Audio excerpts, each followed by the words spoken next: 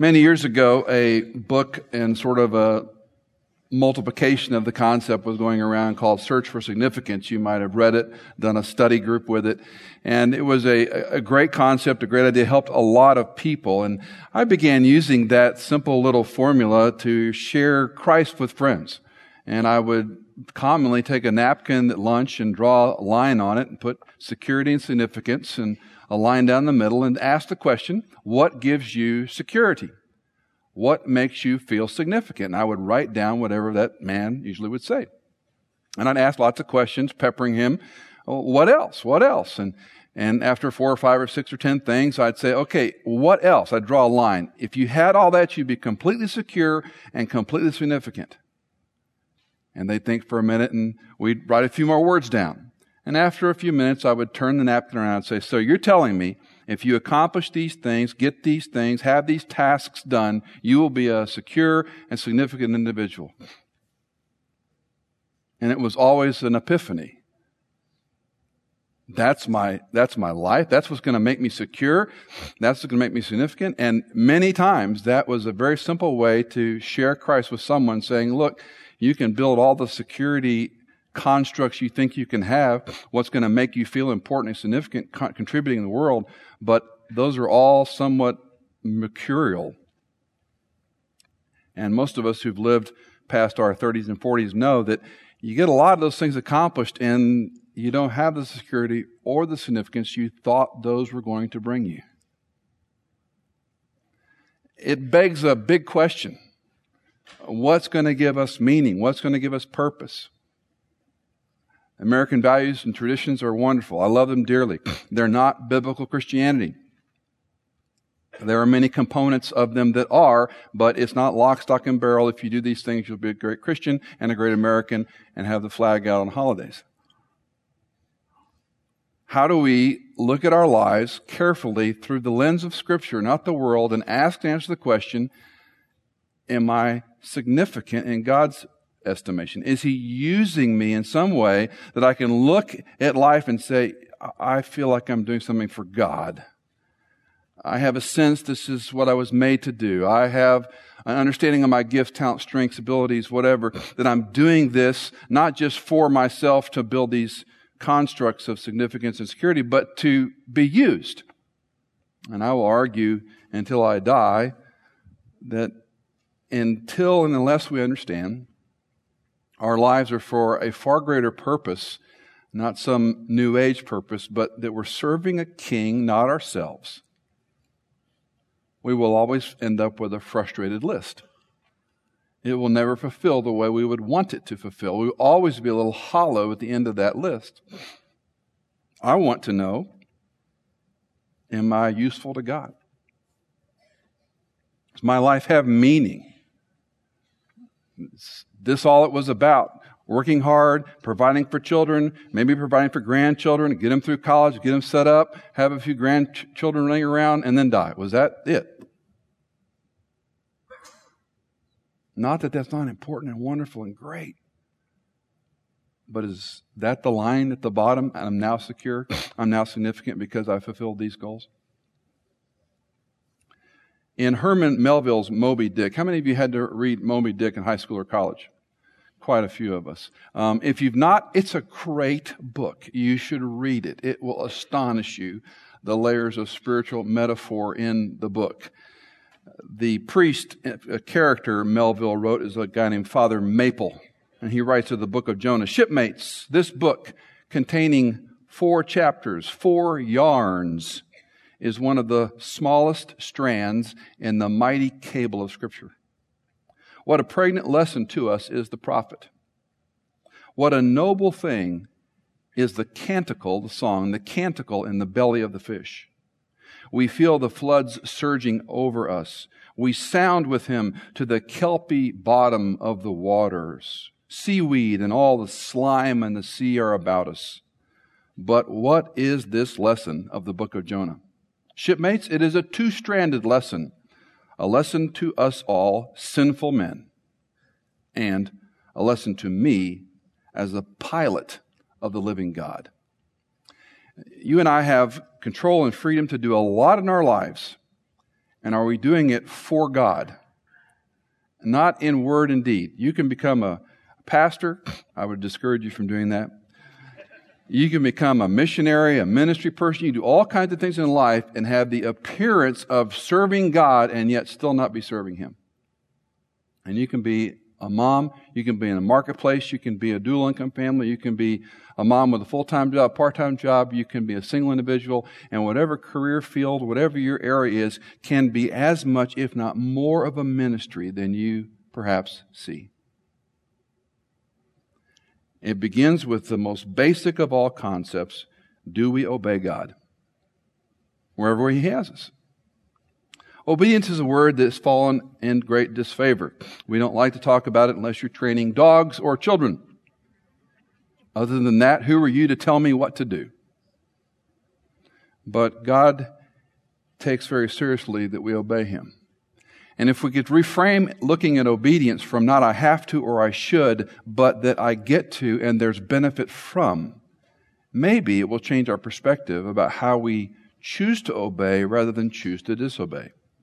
Obedience goes much further than we understand. First, it shows that we love God. If we love Him, we keep His commandments. If we love Him, we obey what He told us to do. A child obeys his father or mother. It delights the parent. And it often delights the child. And it takes a mature child and a mature parent to understand the relationship.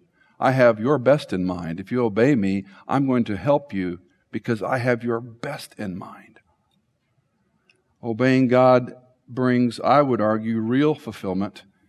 And obeying God will give you a sense that He is using you in ways maybe that are not always perceptible. If you have your booklet open to the section in Jonah chapter 3, and to begin, I would like to suggest and argue that God wants to use you. He wants to use you to accomplish His will, not merely your and my plan, but His will in your life. Jonah 3 verse 1, now the word of the Lord came to Jonah the second time. Casual and students of the Bible will quickly think of all sorts of stories. 1 Kings 13, where a disobedient prophet is mauled and killed by a lion. Ananias and Sapphira in Acts chapter 5, who deceived the apostles and try to deceive God's people, are struck dead on the spot.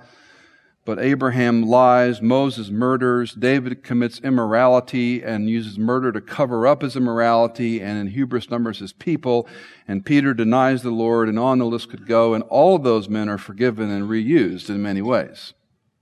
Some are taken off the scene, but many are used. In fact, few are taken off the scene in the record.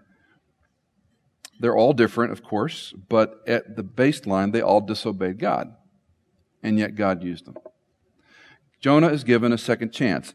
You and I are here right now at this moment in time history, and it's evident we are the recipients of at least a second chance, if not a 257,000th second chance. We all are here and present because God has allowed us to be here for a time. And of course, we sin all the time. We sin all the day. We don't like to recognize it or think about it because we all want to be happy. Happiness is so important to us. But we are proud, we're arrogant, we lie, we deceive, we lust, we covet, we slander, we hurt people, we rage, we get angry, we flat out disobey certain things, whether it's parents or our job. I believe it was Alexander White. I should find the quote since I'm always saying I believe it was Alexander White, who said, the closer you walk to Christ, the more of your sin you see. Makes sense. Because when I'm in the Word and I'm spending time with God's people and I'm convicted by God's Spirit, my sin is lit up. Like flaws in a sheetrock, you don't see them in dim light, but you turn the light on and you see every flaw, every poor area of paint, every nick, every little imperfection. But in the dim lighting, you don't see things. And when you're close to Christ, our sin they're loud, they're illuminated. We have a soft, quick conscience when we do something. We know it's wrong. And it's kind of two-edged. It's a good thing if we keep short account and confess and ask for help. The corollary is scary if Alexander White is true.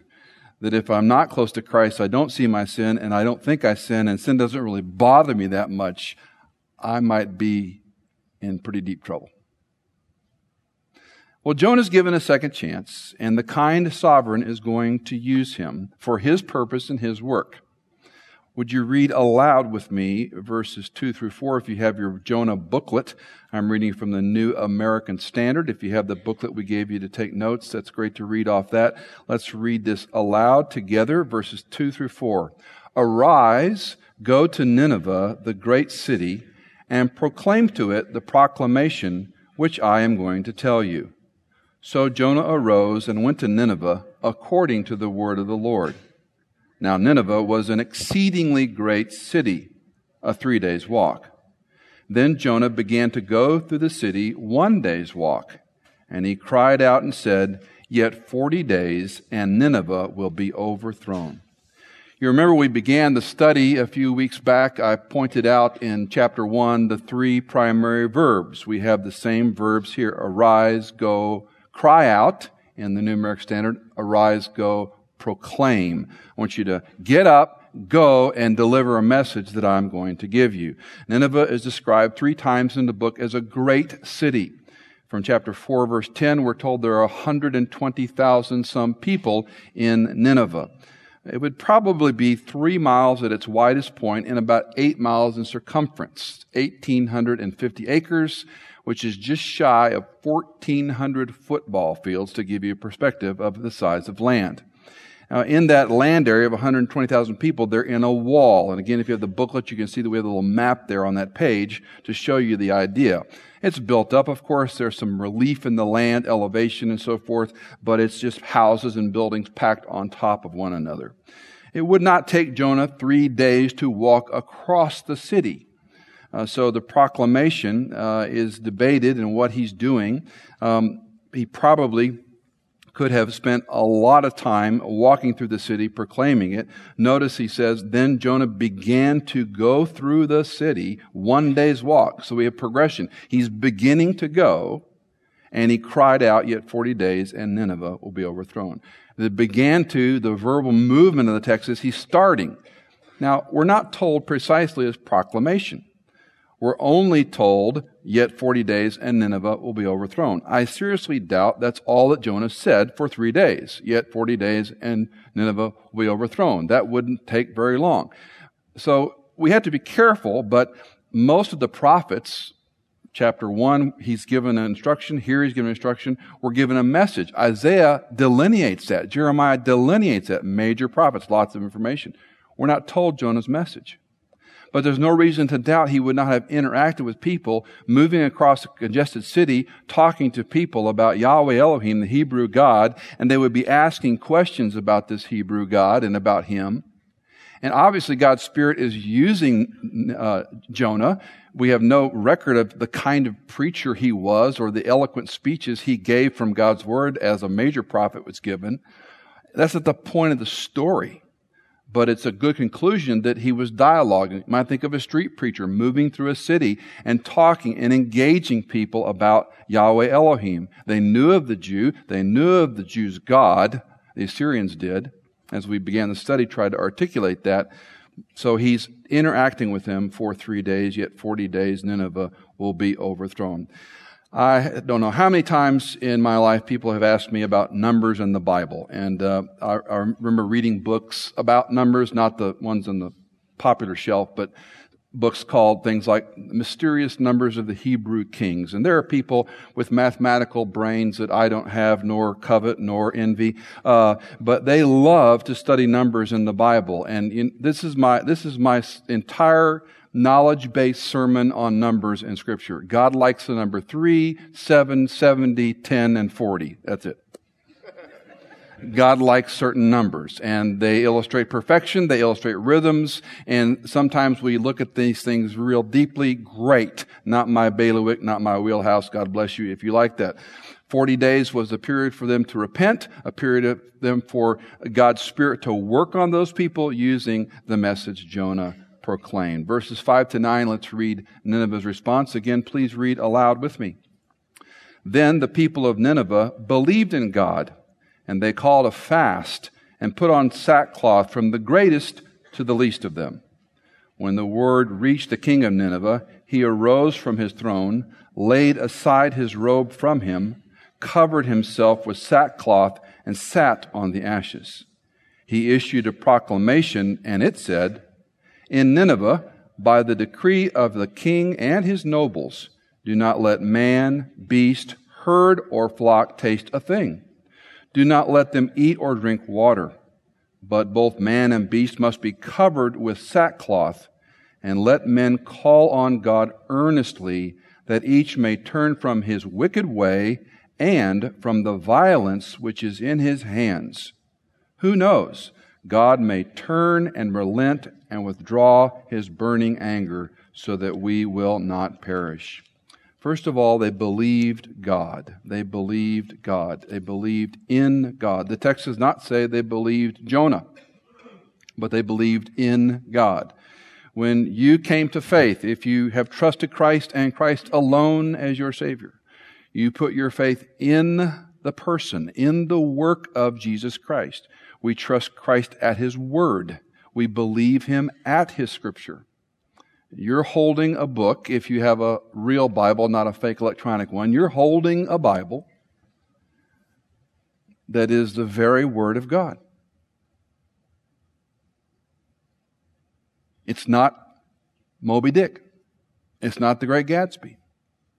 It's not The Shack.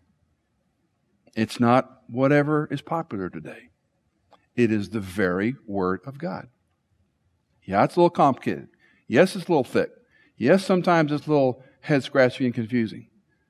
But it is the very Word of God. And it's been given to us. They believed in the word that Jonah spoke about the living God. And you and I have the privileged luxury of holding that word in our hands, and we're not believing in just a book, or believing in the Word of God that He has spoken. And as my professor said, and He has not stuttered. He gave a clear revelation, and that revelation was responded to by the Assyrians, by the Ninevites. Faith is trusting in that.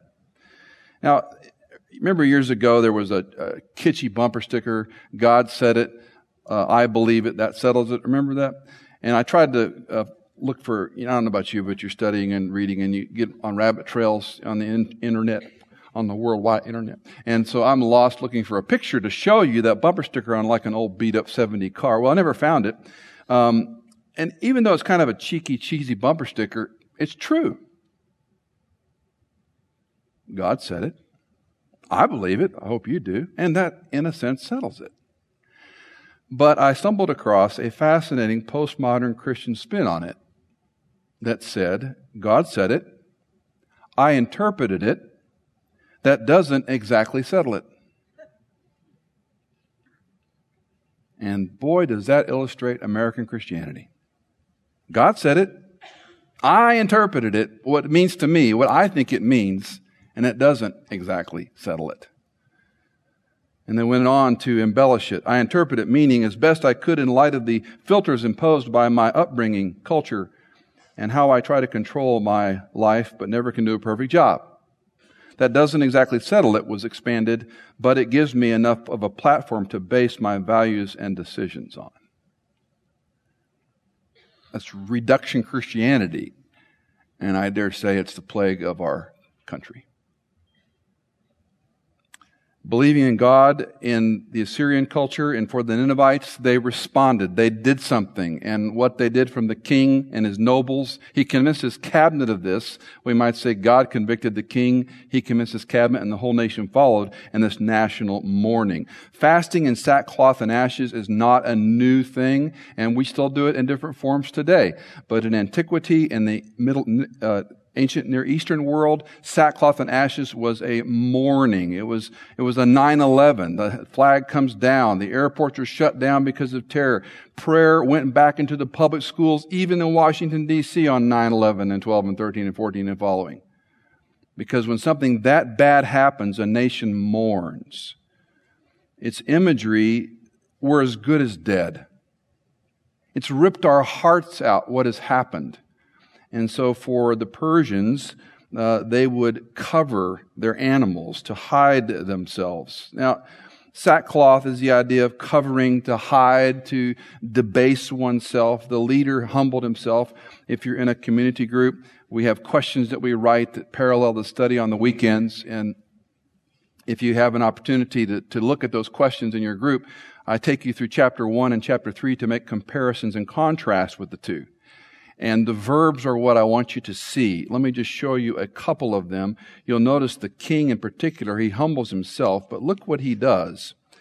He issues a proclamation, but he arose, laid down his robe, covered himself in sackcloth, and sat in ashes. And it's a movement the reader and the hearer are supposed to see and feel. He got up, he took off his human sovereignty, he sat down in sackcloth and ashes.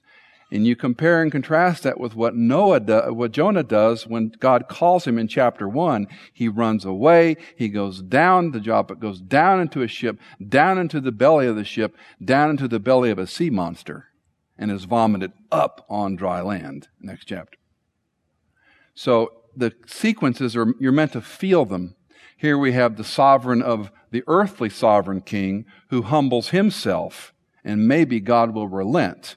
And so we're meant to see the juxtaposition of Jonah's reaction to God's word versus a pagan's reaction to God's word. And that's why grace can make us angry sometimes. Because we don't like to see evil people get off. We don't like, death row conversions. It's not fair. And theologically it causes us great angst. Well, Jonah has gone through the city, yet 40 days, verse 3, will be overthrown. He's preaching the message. They're responding to the message from the king down to the animals. Now, when a national leader calls for this repentance, he says to cover the animals.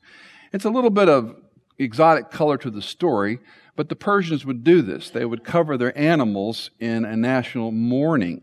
But reasonably, we might say they feared the destruction not only of themselves, but their livestock. After all, these are the same Hebrews that rumors of Egypt have continued to go across the generations. These are the Hebrews that we've heard about what their God can do, even to his own people. So Jonah, no doubt, has proclaimed some of God's work to the Ninevites. Now, in Western society, we have vestiges of sackcloth and ashes. We don't call them that, but if you've ever seen a police officer, an elected official funeral, a death, a murder of one of these that we esteem in our civil service, they will often put them in a caisson, and they're pulled by horses that are caparsoned is the word. They cover them with black. Caparsoned. And so these black horses with the black capes on them pulling the caisson. If you remember Reagan's funeral, when they flew him to D.C. and they pulled his body around the city with a caisson. And the motorcade is black because it's a sign of national mourning. And you even cover the animals in those dignitary funerals. And the images are still there.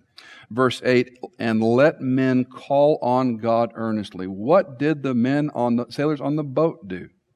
Call on your God, same word, earnestly. So we've got the pagans on the boat and the pagans in Nineveh calling on God earnestly, and we have very little from our prophet, our foiled, flawed hero, Jonah. Verse 9, who knows? Maybe God may turn and relent and withdraw his burning anger so that we may not perish. I believe they're converted at this point, just like the sailors on the boat. They worship God. They have called on their God. They've cried out to their gods. Nothing worked. They wake Jonah up. Jonah won't call on his God. They implore Jonah to do it. Jonah says, throw me overboard. They're not willing to have blood on their hands. In desperation, they finally pitch Jonah overboard only after praying, paraphrase, don't hold this against us. And they're saved. And they no longer call on their gods, but they worship Yahweh Elohim. Same thing happens here. From the king down, they worship Yahweh Elohim. They're converted. Now, their faith is accompanied by a change, an outward change. Unfortunately, 37 years later, the Assyrians will destroy Israel. And 100 years later, Nahum writes his prophetic book when God instructs him to, and Nahum tells the story of Nineveh's destruction. So even though many of these people came to Christ in our vernacular, within 100 years it's all gone and forgotten, and today, of course, it is a ruin. God's response, verse 10, when God saw their deeds, that they turned from their wicked way, then God relented concerning the calamity, same word found in chapter 1, which he had declared he would bring upon them, and he did not do it. So how does God relent? How does God repent? How does God change his mind? People worry about this a lot. I remember in college, big arguing sessions till late night. God can't repent. Well, when God's going to destroy the Israelites for their stubborn, stiff-necked disobedience, Moses intercedes, and the King's English said God repented. God changed his mind. So careful Bible students and cynics go, see, God's capricious. He does what he wants. He changes his mind. He's a puppet in reverse. We can make God do things. First of all, understand the concept of repentance simply means to turn, both in Old Testament and New Testament. The words mean to turn. Hebrew shuv means to turn directions. In the New Testament, repent means to change your mind, to turn. This is sin. I know it's sin. I shouldn't do that. It's not just a matter of obeying. I need to turn away from it and do something else to help me not sin. With Christ's help, Christ's Spirit helping me, otherwise I'll just keep doing the same thing. Repenting is to turn. Now, God does not change his character. His holiness and justice and mercy and sovereignty are unchangeable. But he relents in the sense that had they not repented, he would have destroyed them. And the same remains true today. For people who do not repent, they face a Christless eternity in a place called hell. We will live forever in one of two locations. We are made in the image of God. We are his image bearers, each one of us. We are designed for eternity. We will be resurrected with a new body that will live forever, everyone. The question is location and relationship. Where and with whom? And those who are in Christ are secure in Christ, and we have been bought and paid for as we commemorate it. The kind sovereign doesn't change his mind whimsically or capriciously, but Scripture uses human language to say God didn't bring the calamity because he saw they repented, which is a great reminder we need to share Christ with people as case-hardened and as difficult as they may be. Chances are you were like me, very case-hardened and cynical before you came to Christ, before I came to Christ. Or maybe just real religious, but with no relationship. Salvation is always and only by grace. Grace is not earned. Grace is often defined as undeserved favor. And I like to amend that a bit. Grace is undeserved favor in the face of deserved wrath. Because not one of us is without sin. We all deserve wrath. And God in grace offers us freedom from sin, forgiveness, a relationship with him, redemption. He dies in our place, on our behalf, instead of us. What do? We believe. We trust in him to do what we cannot do for ourselves. And in that sense, God relents, and that we are no longer destined to hell. We have now been plucked like a brand, and we are set in relationship with Christ.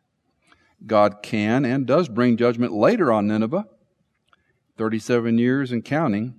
Jacques Ellul writes, in reality, God's repenting in the face of man's repentance is Jesus Christ. In reality, God's repenting in the face of man's repentance is Jesus Christ. I've scratched my head on that all week long. In reality, God's repenting in the face of man's repentance is Jesus Christ. He puts Christ in our place instead of us on our behalf. That's how God repents. He changes his mind. He makes a way. He doesn't, I think I'm going to change. I don't like plan A. There's always, as Lloyd always says, there's no plan B. From eternity past, it's how he orchestrated it. Our finite minds can't comprehend it. Ellul tried to get close. I'll give him a 9 out of 10. Didn't quite get there. A couple of lessons. Number one, we're living in a day where people are hungering for the Word, and we must be careful what we teach. We must be careful what we teach. For you who teach students or children, or maybe at FSM, or you're in Precept or BSF, or you have a Bible study, community group leader, you are holding the very Word of God in front of people. I find it interesting. We might spend more time working on an email than preparing for a lesson we're going to lead or facilitate or teach.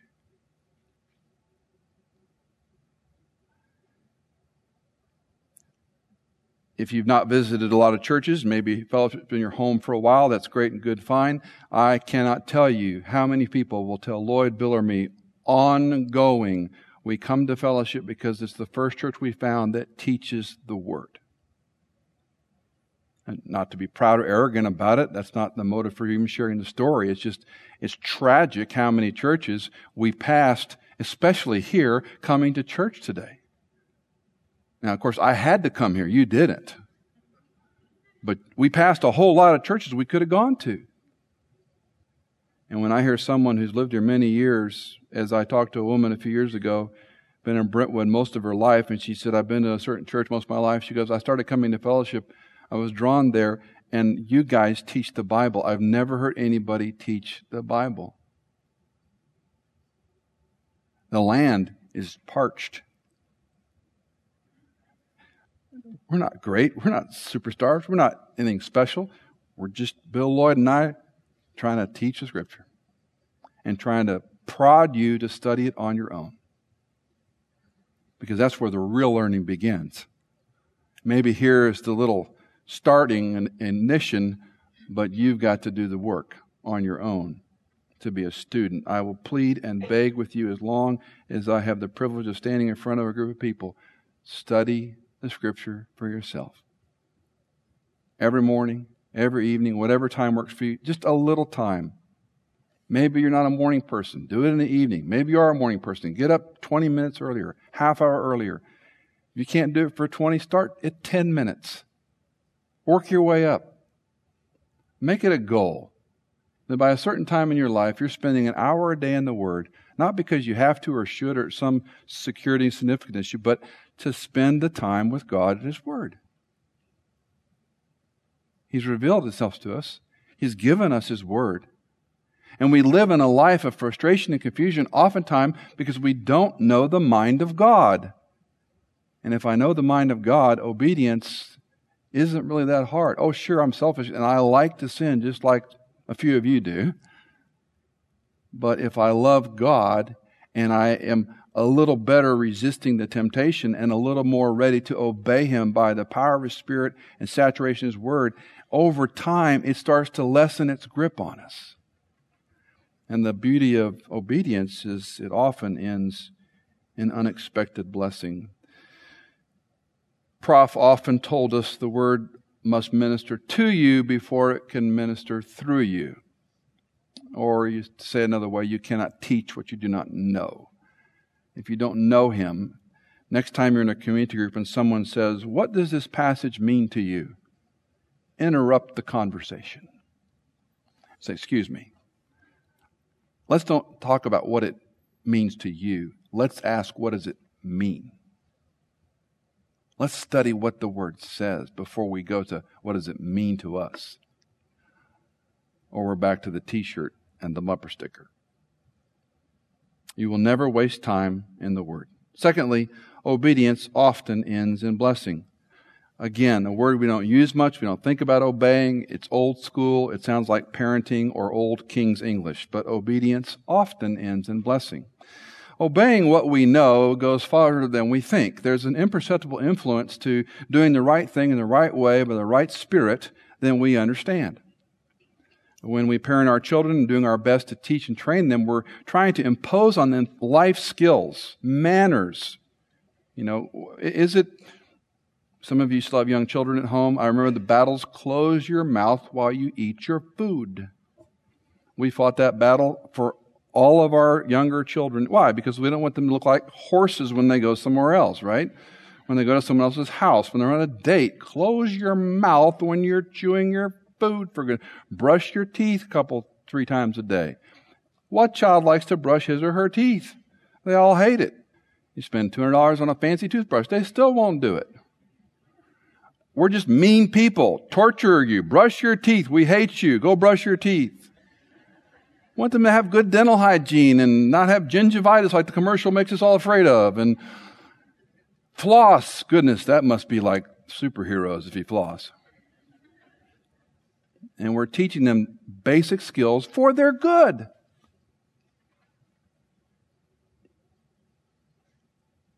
God gives us His Word, and He's our parent. And if we love Him, we want to obey Him because He knows better. And He knows that when we're 16, we're going to want to have a pretty white smile. He knows that it's good to have manners and say yes, ma'am, and thank you, and no, sir, and yes, sir, and excuse me, and please when they're out in public. And when they raise their own children, trying to enforce those same manners on them. It's good. Don't like it when we're young, perhaps. Is it a far stretch to say that if I obey, God will use me? We're obviously here because we've been given more than one second chance. God obviously has something in store for you and me, and I think He wants to use you. What I don't know is if you believe that.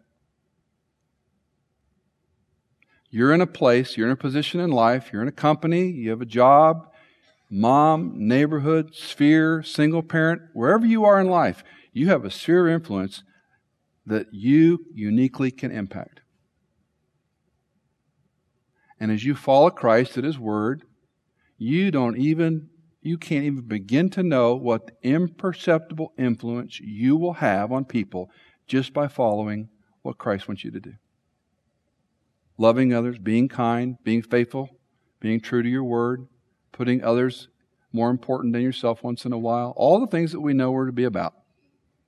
It's not a to-do list. It's not legalism. It's not meant to make us feel guilty. The Holy Spirit is better than a guilty conscience. I have enough guilt in my life. I have a strict conscience, so my psychologist friend told me a decade ago. Michael, you have a strict conscience. And what's wrong with that? He said, well, if at 2 o'clock in the morning and you came to a stoplight, stop sign, no one was around anywhere, you'd come to a complete stop. I said, yes, you're supposed to. He said, see, you have a strict conscience.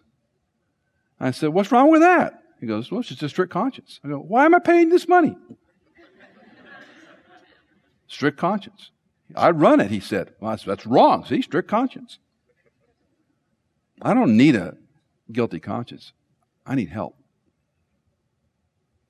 I don't need somebody reminding me how bad I am. I do a good job of that. Holy Spirit indwells you and me to conform us to the image of Christ. He's better than a guilty conscience. He loves us. He loves you. And if Christianity is not just all about me, then what's the next chapter? The next chapter is how are you being used where you are in your sphere of influence to help other people? For them to know Christ, to grow in their faith, to be mature, to grow in maturity.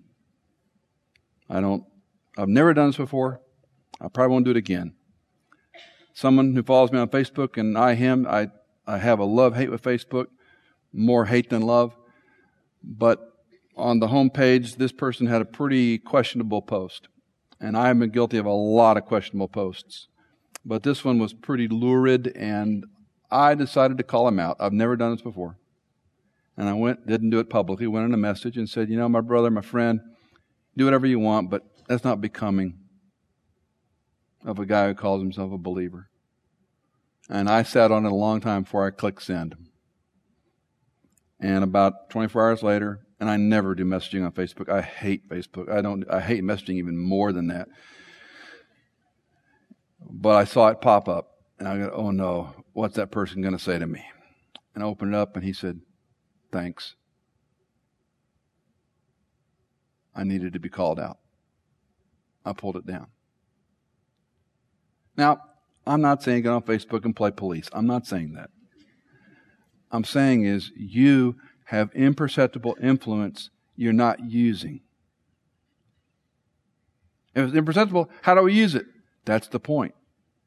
If you and I are living faithfully, admitting our faults and flaws and struggles, and we're co-laborers with those who are in the same ditch, we're better than this because we're following Christ, not because we're better than people, because we represent a king. You and I ought to live a little more becoming than the rest of the pack. And I need the Holy Spirit's help to do that. So do you. I brag about our elders all the time. And I get to do that because I'm still and always will be the new kid here at Fellowship. But I will tell you, I've never seen men that are sensitive to God's Word and God's Spirit in my entire life. I've had great elders and great teams before, and we're all sinners. But I will tell you, their hearts are soft for you, soft for the Word. They want to grow. They want to be good and godly men. And they want you to be good and godly men and women. And you know what? We don't know how to do it because there's almost 5,000 of you. So we trust God's Word and God's Spirit and God's people. And sometimes it comes back to simply, are you obeying what you know you're to be about? I don't do premarriage counseling anymore. Good reasons for that. You wouldn't want me to be your premarriage counselor, trust me. And we have better people that do that, and they do a far more extensive job than I can. And but I do a few weddings, and fewer of those. But I just got tired of it. I got tired of these young couples coming in, engaged and in love, and sitting in one chair. And they're in love with love, and God called them together, and they're a perfect match and perfect mates, and they're going to get married and have the most perfect family in the whole universe, and they're living together. So number one, I need you to do something if we're going to do this. I need you guys to separate. Move home with mom, with dad, get an apartment, live in a friend's basement for a while until you're married. What? Pushback, anger, resistance. I said, okay, let me ask you a couple questions. You want this wedding in the church. Why? We want God to bless it. Good thing. Why do you want God to bless it? Well, we want to have a good marriage. Why? Well, it's important. Why? And they don't have any answer for these questions. That's why you don't want me, premarriage counseling. And I just keep pummeling them. Why? And I go, you're telling me you think it's important to get married by a church, by a pastor, by a preacher, by a minister, a reverend of some kind with a robe on maybe even, and that's important to you, but you're going to live in sin according to the same guy that's saying you want to get married in that church. Right. You see, the world says this is fine. Everybody says this is fine. It's not fine.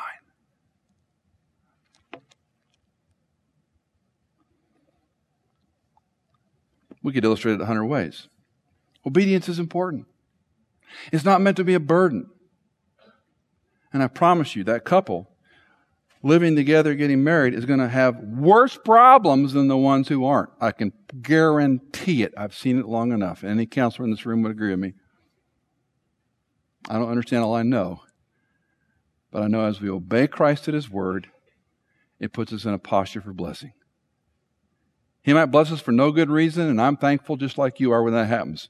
But when you're faithful and you're obeying God, it puts you in a posture for Him to use you and to bless you. And here's the greatest part of it. Over time, you will see a joy that is more important than the security and significant construct. You'll begin to see a joy in how God will use you, how you'll have freedom from guilt, freedom from shame, few regrets, and you work through the ones you have.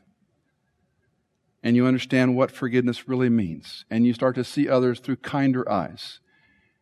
And you start to see yourself as an emissary, not just a self-absorbing Christian, all about me, but a person that's here for others. I believe He wants to use you. I hope you do too.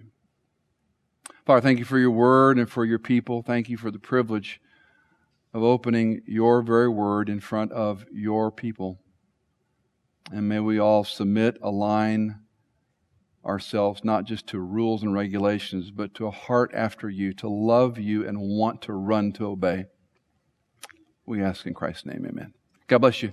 Have a great day.